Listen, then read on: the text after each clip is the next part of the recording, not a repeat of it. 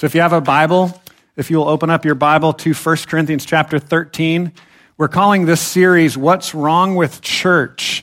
And what we're acknowledging as we look at the letter to Corinth is again and again, Paul is challenging them to turn from division and pride and selfishness and to turn to Jesus. And what he's going to challenge them with and challenging us with is as we turn to Jesus, then we begin to actually exhibit the character of Jesus. We begin to look more like Jesus. We begin to actually care for other people and actually love other people and forgive other people the way that Jesus loves and forgives us. This week we're going to be in 1 Corinthians 13, finishing up the chapter. So we'll be at the end of the chapter, verses 8 through 12. If you don't have a Bible, we've got black Bibles under the chairs. It'll be 959 in those black Bibles. Page 959, 1 Corinthians 13. I want to thank Joey Cologne for doing a fantastic job starting off the chapter last week. Yeah, give him a hand. He did a great job with that. I got to see the recording.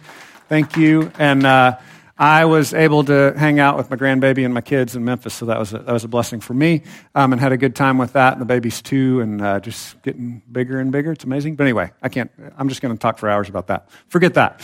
It was a fun time. Thanks, Joey, for preaching on 1 Corinthians 13.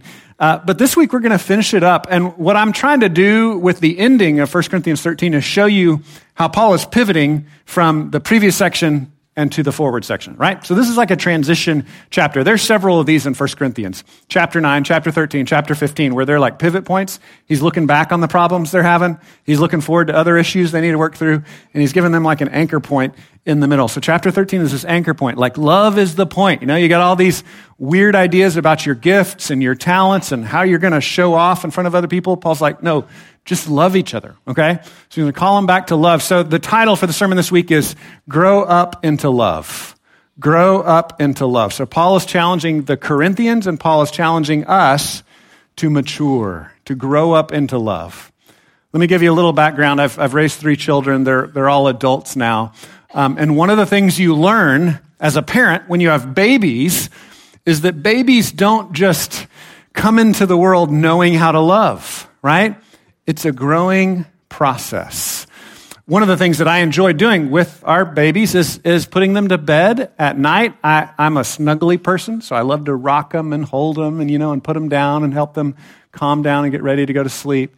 And I love to sing, right? So I would sing to them, I would rock them, and it was a lot of fun for me because of the way I'm personally wired. I feel loved when someone is hugging me, so I enjoyed hugging my children, right? And showing them love in that way. But one of the things you learn quickly about your children is they're all different, right? So I had 2 kids that absolutely loved it, and we bonded big time, right? It was great. They loved snuggling with me. I loved holding them. It was a sweet, sweet time. I had one kid that was like, just leave me alone. I want to go to bed, right? And I remember in that moment recognizing, oh yeah, it's not about me, right? This is not about me feeling loved. My job as the father is to love my child, not to be like, hey, you need to love me more. You need to hug me more, right? Like this is about me. No, it's not about me. Love is about the other. So this is one of those heartbreaks we see a lot in our culture. Sometimes people have children so that someone will love them. And it often takes 15 or 20 years for that to actually work, right? Like you gotta teach them to love. It's not a thing that just humans do naturally. We have to be taught by other humans, but ultimately we're taught by Jesus, by God loving us in Christ. And so that's what we're going to see in the text, and that's the challenge for us, to grow up into love, to mature in this process, that we consider the needs of others more than our own deeds, that we consider the good of others. We help others to achieve what they need to achieve, to follow Jesus. That's what love is. It's something we do. It's not just something we feel. And we got to say out loud, our culture has this completely backwards. All of our movies, all of our songs preach something completely different, that love is just feelings. Now, I want to be clear. Feelings often follow when we obediently love people, especially when we obediently love people by the power of the Holy Spirit. Feelings often follow. But love, ultimately, in the Bible, is an action, something we choose to do because God first loved us. 1 John 4:19. Okay, we're going to read the text. It's chapter 13, verses 8 through 13. Okay? 1 Corinthians 13, starting in verse 8. Love never ends. As for prophecies, they will pass away. As for tongues, they will cease. As for knowledge, it will pass away. For we know in part and we prophesy in part, but when the perfect comes, the partial will pass away. When I was a child, I spoke like a child. I thought like a child. I reasoned like a child. When I became a man, I gave up childish ways. For now we see in a mirror dimly, but then face to face. Now I know in part, then I shall know fully, even as I have been fully known. So now faith, hope, and love abide, these three, but the greatest of these is love. We believe that God speaks to us through his word, speaks with the authority and relevance of Jesus himself, but we also believe we need his Holy Spirit to make this a supernatural experience, that we would really listen, that our hearts would soak up what he has to say. So let me pray that his Spirit would meet us in this time. God, we pray that your Spirit would come and allow us to be listeners and learners, that we would pay attention to your words. We would see the glories of the good news in this text this morning. Help us to hear you. We pray, Father, that you would be glorified as you've sent your Son to take our sin, to give us resurrection life. And we pray that you would send your Spirit, that we would know those realities in a special and clear way this morning. We pray in Jesus' name. Amen. So as I said, this is a pivot point. This text is kind of going to look back a little bit and look forward a little bit. So what I'm going to do for the outline is, first point of the outline is I'm going to look back a little bit, chapter 12. Middle part of the second point, we're going to just look at our main text today. And then third point, we're going to look ahead a little bit to chapter 14 to show how these things connect. So the first point is love is more important than your gifts. We're going to see that from kind of part of what Joey talked about last week and part of what I talked about the week before. Love is more important than your gifts. Second point is love is the mark of maturity. It's the growing up thing, and that's in our primary text today at the end of chapter 13. Love is a mark of maturity. And then finally, last point will be love drives clear communication. And I'm kind of prepping us for next week. We're going to have a couple of hard weeks in chapter 14. 1 Corinthians has been full of hard texts, so we're just going to continue to enjoy that and trust that's a gift from God. So we got a couple more weeks with hard stuff. But the essential point is love drives clear communication. So first point, love is more important than your gifts. Love is more important than your gifts. We see this as we look back to where we were a couple of weeks ago in chapter 12. We see this a little bit in chapter 13. Chapter 12, verse 21 says it this way, the eye cannot say to the hand, I have no need of you, nor again the head to the feet, I have no need of you. He was pointing out to the Corinthians that they had this issue of making their gift to be something more important than other people's gifts, right? So like you're like, I'm a teacher, and teachers are more important than people with gifts of administration. Paul was like, no, we need gifts of administration. We need teachers. We need people with gifts of mercy and compassion. We need all of the gifts. You can't say that your gift is more important than someone else's gift. He goes on in verse 24. He says, God has so composed the body, giving greater honor to the part that lacked it, that there may be no division in the body, but that the members may have the same care for one another. So again, the idea is that we would care for one another, not that we would say, oh, my gifts are more important, or we should all do this. Everybody should have this gift. We should all be an eye or a finger or an elbow in the body of Christ. He's like, no, we need all the parts, and all those parts then unite under the headship of Jesus. And so then we have this united love where we're rowing then in the same direction. And that love, that care for one another is more important than our actual gifts. And I said this before a couple of weeks ago. There are times when I'm called to use my gift with reckless abandon, full speed, for God's glory, for the joy of all peoples. There are other times when, because of love, I'm called on to help someone else use their gift and to put myself underneath them and to help them do what God has called them to do. That's how the body operates, because love and the mission of what Jesus has called us to is more important than our individual little roles in the body of Christ. So on the one hand, we're affirmed, like your gifts matter, you're uniquely made in the image of God, all your uniquenesses, all your particular skills and backgrounds, that's all valuable to God. But on the other hand, it's secondary to God himself and to loving one another. So we have to prioritize these things, and this is what Paul keeps coming back to again and again. Last week, Joey hit on this, chapter 13, verse 1.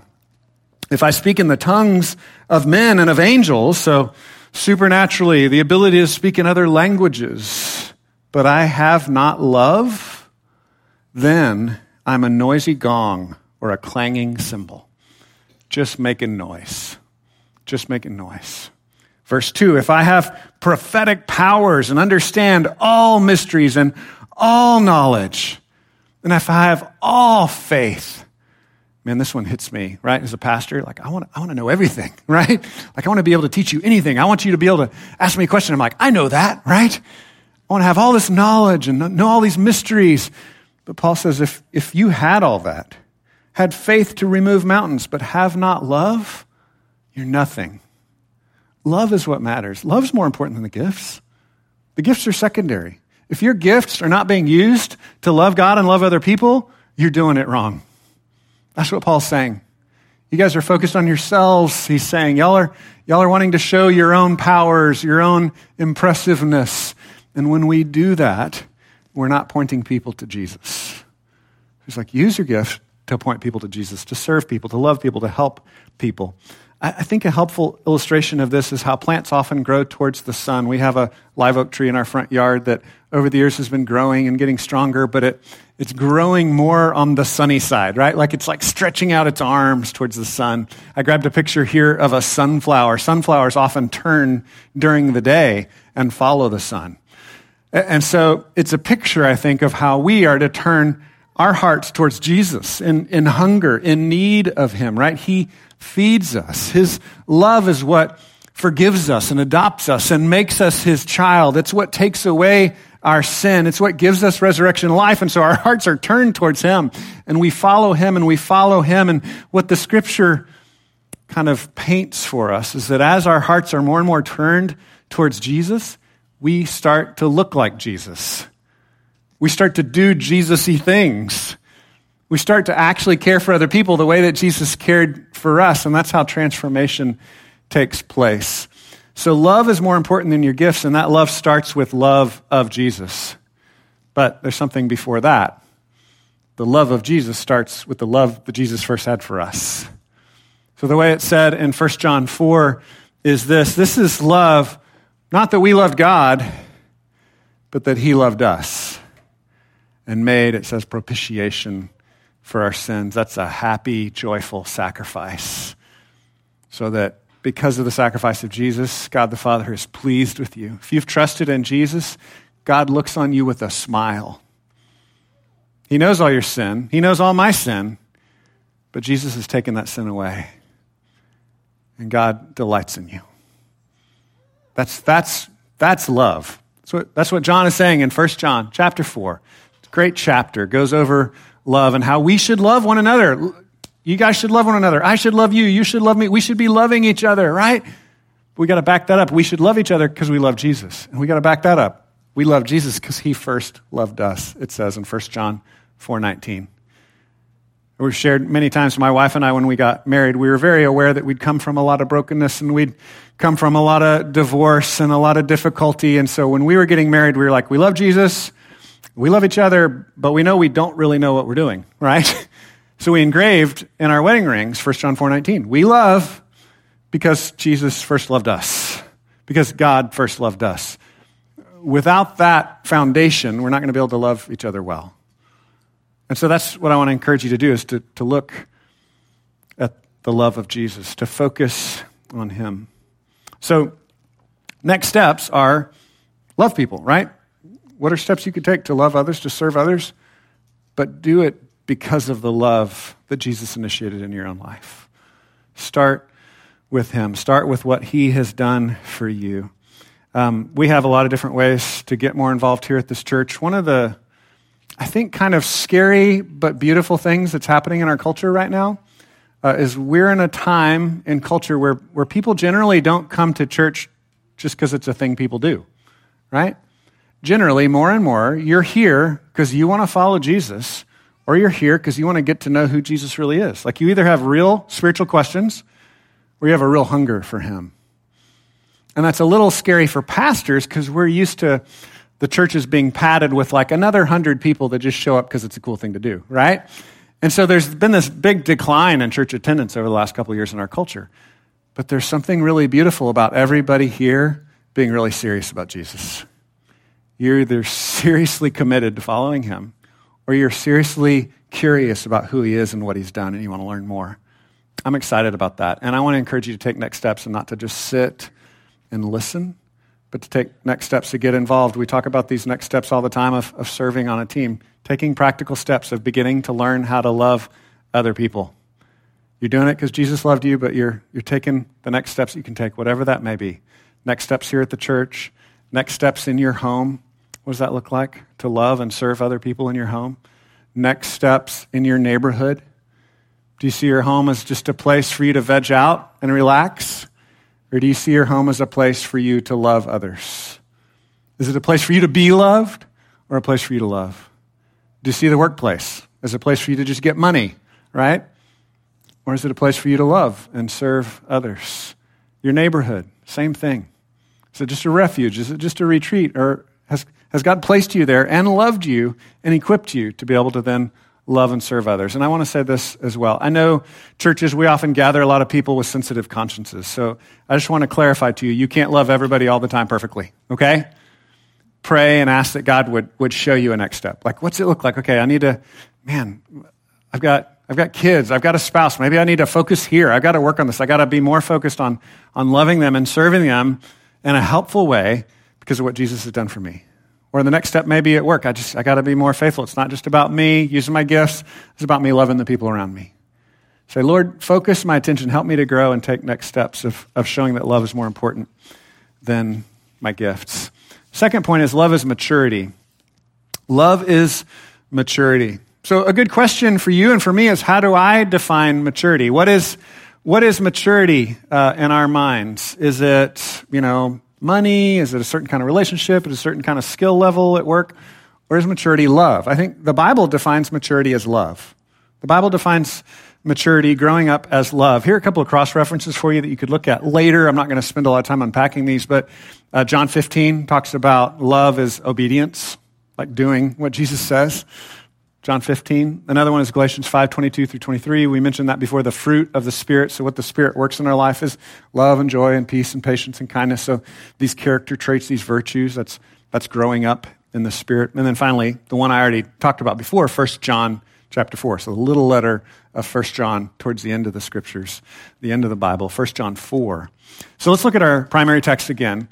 Verse 8, love never ends. This could be translated as love never fails or love never ceases. It kind of continues. It goes on and on. But as for prophecies, they will pass away. And as for tongues, they will cease. And as for knowledge, it will pass away. So Paul in this context is saying that prophecies and tongues, which just means other languages, so speech about God and about Jesus that helps us to grow in our faith, teaches us stuff, these things will cease. Knowledge about Jesus, that will pass away, but love is going to keep going.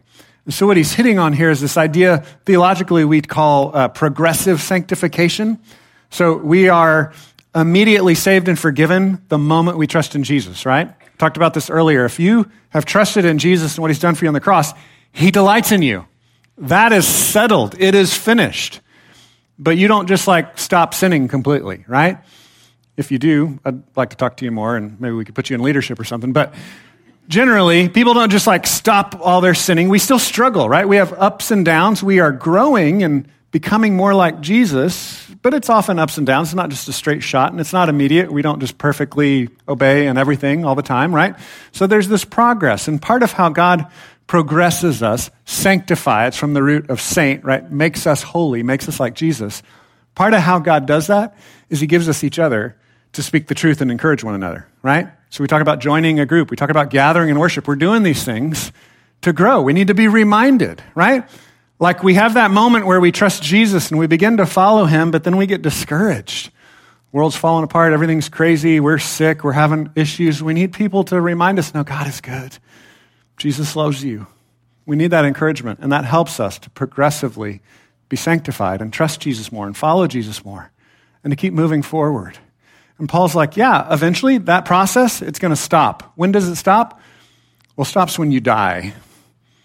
And when you see God face to face, that's when you will be fully matured. So we're all on this maturing, growing process that eventually we'll hit the finish line of seeing Jesus face to face. That's what he's talking about in this section. seeing him face to face, where everything's okay, he wipes away every tear. There's no more disease, there's no more addiction, there's no more pain, there's no more sin. We've made it. Theologians call that part a glorification. We're glorified. We're like Jesus then in heaven when we see him face to face. So Paul continues and says, for we know in part, right? It's partial. We prophesy in part. It's partial. But when the perfect comes, the partial will pass away. There will be no more childhood. There will be no more growing because we've made it, right? We're there with him face to face. He gives another illustration here, verse 11. When I was a child, I spoke like a child. I thought like a child. I reasoned like a child. When I became a man, I gave up childish ways. Maturity. You're not the kid anymore that doesn't know how to love. You've learned to love. So we're all in that process of learning, and he's giving us this vision that someday we're actually going to arrive. And that knowledge, here's the crazy thing in Christianity. Christianity says because you're absolutely loved, you're not going to become lazy, you're actually going to love others. Because you know he's going to completely mature you, you don't give up on maturity and growing, you actually keep growing because that vision energizes us. Like, yeah, God is doing this. He's maturing us. He's growing us up. Verse 12, for now we see in a mirror dimly. That means things are fuzzy. We forget. We need encouragement. We struggle. We need the truth to be spoken over our hearts as we preach the gospel to ourselves and as we come and have friends preach the gospel to us. We see things dimly. But then it says face to face. We'll finally see him in all his glory. Now I know in part, then I shall know fully, even as I have been fully known. And again, that's the same kind of language that John uses in 1 John. Here's love. Love's not so much about me loving God. Love's really about God loving me. Then I'm eventually going to see him face to face. Then I'm eventually going to really fully know him, even as I'm already fully known by God. He completely knows you, and in Christ, he completely delights in you. He is pleased with you. So he casts this vision of maturity, of growing up. No longer speaking like a child, but speaking like an adult. Got to spend time with the grandbaby last week. She's starting to pronounce words that are more understandable, right? On her road, her maturity, journey. And it's cool. It's exciting to hear more understandable things. But, a lot of what she says, I don't understand. I have to look to my daughter, and my daughter's like, oh, this is what she's trying to say, and she translates for me. There was a viral video that was going around. I got a picture here of a dad and his baby. This picture is actually a commercial they did. So they just did an at-home video that was so exciting, viral video of these people sitting on a couch. It was so popular that now they've been hired to do commercials, I think for Denny's or something. But it's this dad and his little toddler. And the first viral video was the dad and the toddler sitting on the couch, and the dad would just chat with the toddler, and the toddler would chat back with the dad. It was like they were just having this conversation back and forth. But the funny thing is the dad was speaking English we could understand, and the child was speaking incoherent babble, right? That nobody could understand, but he was just saying it as if it made sense. You know how children often do. And it was just a funny illustration of this reality that any of us that have been around kids understand that, yeah, kids don't always communicate in a way that we can understand. And it's cute, right? And it's appropriate. But Paul's saying, have a vision, church of God, believers in Jesus, have a vision of growing up to the point where you really are matured, where you've got gifts and skills, and those gifts and skills are not for you to say, hey, look at me, look at all that I can do. No, the gifts and skills are so that you can love other people. You can be concerned about their welfare. You can help them mature. You can contribute in the body of Christ. We can all row in the same direction, helping each other to continue to love and trust in Jesus even when the world is falling apart, helping each other to obey Jesus and do what he says even when it doesn't immediately make sense to us, right? We all need a friend to remind us. Be like, yeah, Jesus is worth it. I know this point of obedience doesn't make sense to you right now, but Jesus proved himself to you. He died for you, so you can trust him. You can obey what he says, because our culture is going to constantly be saying, no, don't obey him. It's going to kill you. Obey yourself. Obey your desires. Jesus says, no, I love you. You can trust me. You can do what I say. Jesus tells us he cares more for our joy even than we do. And we need to remind each other of that. And that's growing up in our faith. The cool thing is to see your kids grow up then. I was joking about my kids and raising them as children. They're adults now, and they love well. because they know that Jesus has loved them first. And that is such an encouraging thing to see. And I've seen that in many of your lives as well. People that come in and you've got struggles and you've got addictions and you've got problems, and Jesus helps you to work through those, and you begin loving others. You begin the maturity process. You begin serving others. And I see that in your life. And I just want to commend that and thank you for that and say, keep going.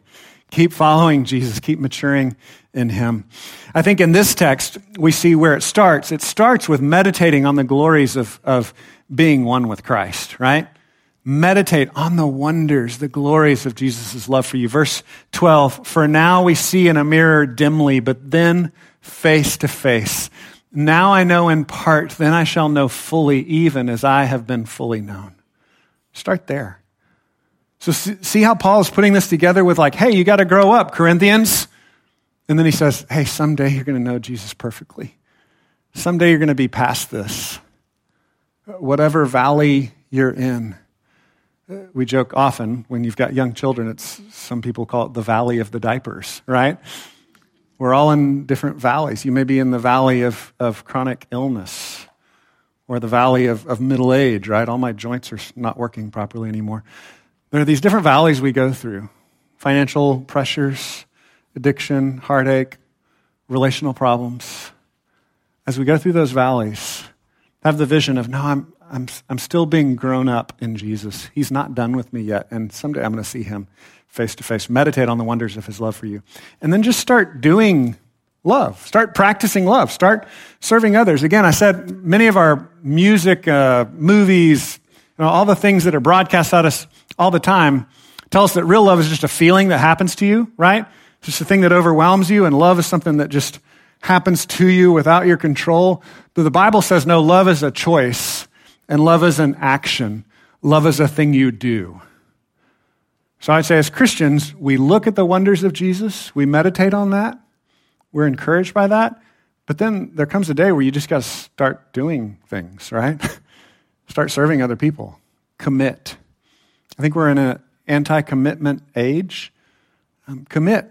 Just say, you know what? I'm going to just sign up to commit. I'm going to commit to serve on this team, or I'm going to commit to be a part of this service organization, or I'm going to commit to be more involved at the house or in the neighborhood. Commit yourself to serve. Start doing love. It's a practice, like a baby learning to walk, right? When babies are learning to walk, we're like, good job. That's how God feels about you and me as we're learning to love. We're taking steps. We're not always good at it, right? We fall down. He doesn't say, how dare you? He's like, come on, you can do it. Get up. Let's go. We're growing in our abilities as we practice loving. Verse 11 says, when I was a child, I spoke like a child. I thought like a child. I reasoned like a child. When I became a man, I gave up childish ways. Pray and commit. Say, Jesus, okay, I hear this. I see that you're good. I know that you love me. I'm going to start loving other people. I'm going to serve. I'm going to commit. I'm going to sign up. I'm going to get more involved. Now, final point, love drives clear communication. Love drives clear communication. As I said, the next couple of weeks are going to be some weird texts, some harder texts. It's going to talk about the gift of tongues, which is just speaking in different languages, and different traditions of Christians handle this in different ways. I think socially we tend to divide up into kind of like people that are utterly terrified of these supernatural weird things and don't want to have anything to do with it. And then another side, we're like, this is it. This is the center of the Christian life. I think what Paul's going to teach in the text is there's kind of a middle way where he's like, yeah, that's a thing, but it's not to be preferred. Actually, clear communication is to be preferred. So that's where we're going. Pray for me. It's going to be very uncomfortable next couple of weeks. But let me preach just this one principle right here, because it comes out of the love chapter, right? The love chapter is saying, hey, have a vision for loving and serving and building others up. So chapter 13, verse 13, so now faith, hope, and love abide, these three, but now the greatest of these is love. So love is the greatest. Love is the one we should remain committed to. And then he goes on into his explanation on prophecy and tongues and these strange things. As I said, we'll look at it more in detail next week, but it says, pursue love and earnestly desire the spiritual gifts. So this is in chapter 14, verse 1. Pursue love and earnestly desire the spiritual gifts, especially that you may prophesy. Now again, there's some controversy on this, but I'm just taking prophecy to mean speaking truth, all right, at its foundation. Pray that God would give you the gift of speaking truth to one another, clear communication of the Lord's will. Verse 2, for one who speaks in a tongue, a foreign language, speaks not to men but to God, for no one understands him, but he utters mysteries in the Spirit. So he's challenging the idea of what, again, you may have not seen this, but in some traditions where there's just a lot of prayer and speech in foreign languages or in languages that people don't understand, he's like, well, that might be something real happening between you and God. He's not saying it's fake. I think sometimes it can be fake, but here he's saying, no, that can be real, but you're talking to God. And he says, but no one understands him. Verse 3, on the other hand, the one who prophesies, again, in context, he's like, speaks truth in an understandable way, clear communication. The one who speaks truth in an understandable way speaks to people for their upbuilding and encouragement and consolation. He says, pray for that. Here's what I want you to do, church. I want more of you to be able to speak the truth in such a way that it builds others up, that it consoles them, that it encourages them. That's the goal.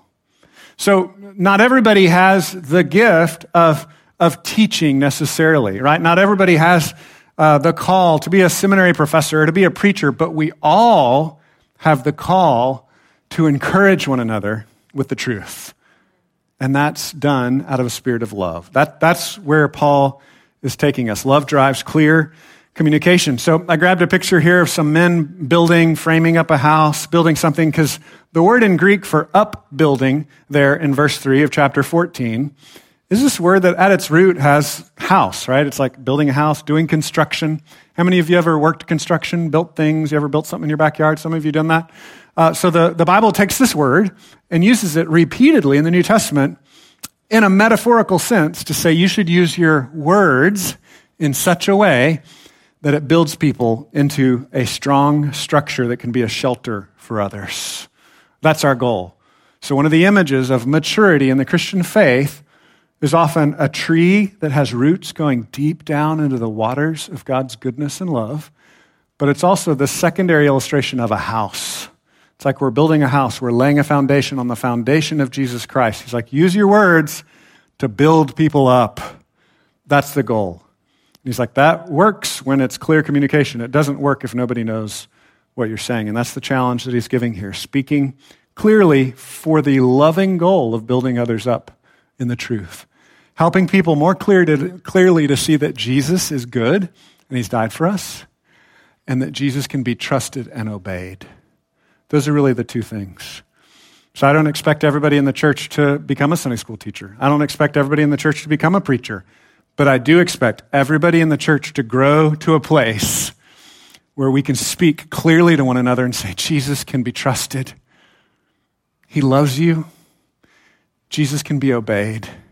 Do what he says. That's the goal, that we'd be able to speak these kinds of things clearly to one another. Ephesians 4:29 is a great cross-reference for this. This is one of the first verses I memorized. I became a Christian when I was a teenager, and so often youth pastors give this verses to kids to help them to stop cussing. I don't know anybody memorize that one for that.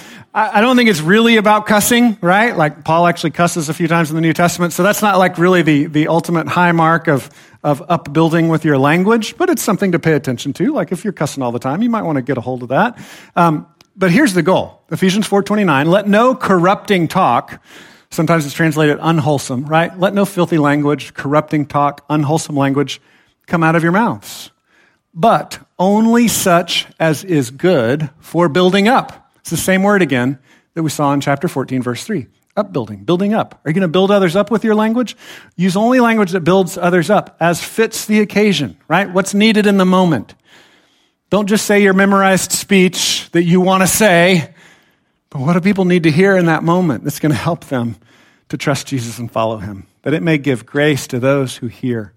Ephesians 4:29, I'll read it again. Let no corrupting talk come out of your mouths, but only such as is good for building up, as fits the occasion, that it may give grace to those who hear. Here are the three places that we want to help you practice this skill. To start loving, and then maybe the feelings of love will follow later, to start loving others with your words. Number one place to do that is on one of our serve teams, right? You can serve as a welcomer here at the church, welcoming people, loving people, helping them get in and out of the church. You can serve on the nursery team. helping to take care of our young children. You can serve with the elementary schools. We said that ministry keeps growing and growing. Those are 3 key areas where you can serve. You could email office@begrace.org. You could start the practice of using your words to build others up. It's a skill, and we all need to grow up in that skill. The other thing that you could do is join a small group. Part of what we do in small groups is we just encourage one another. We say, this is what I'm struggling with. Will you pray for me? And then we say, what are you struggling with? Let me pray for you. And hey, this is the scripture I'm memorizing, or this is the scripture we're studying together as a group right now. Let's see how we can trust Jesus more through this text and obey Jesus. And we practice that kind of discussion in our small groups. So we've got women's ministry, we've got Celebrate Recovery, we've got regular groups that meet at the church, regular groups that meet in people's homes. The third thing is you could start a group like that. You could grab someone else, a friend that you may work with, or someone that's in your neighborhood that's the same gender, and just say, hey, let's just pray for each other and memorize some scripture, or read a little text of scripture and encourage each other that Jesus can be trusted and we can obey him. And these are ways that we can practice this clear communication that has as its goal love. Well, we'll wrap up there. Big idea is that we are challenged to grow up into love. And I just want to thank you for the ways I've seen that happen in our body. It's encouraging to see. So as I'm calling you into next steps and calling you to be more committed, again, I'm doing that because that's what we need. We all need more of Jesus. We want to all grow in our obedience to him. But I want to end by blessing you and saying, I see this happening in so many of your lives. Thank you for your faithfulness as spouses to learn to love each other sacrificially.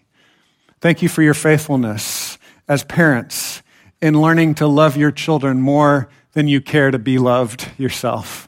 Thank you for your faithfulness as Sunday school teachers and servants and those who are cooking meals for people when they're hurting and those who are holding hands and crying and praying with others. Thank you for serving each other in love. Thank you for growing up in love. I see this again and again across our body. It is a beautiful thing. And as Francis Schaeffer said, it is the mark of the Christian life that we would love one another.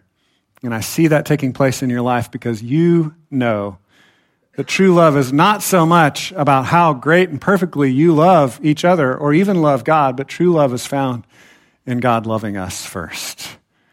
And that's the promise that we rest on. God gave himself to us in Jesus. He loved us first, and that's how we can love one another then. Let me pray for us. God, thank you that you loved us in Christ. Thank you that you took our sin. Thank you that you give us resurrection life. Thank you that you are shaping us more and more to look like Jesus. It doesn't satisfy you to just forgive our sin and then leave us alone, but you continue to shape us and sanctify us and grow us up into your love. Help us, Lord, to continue to obey. Help us to glorify you. We pray in Jesus' name. Amen.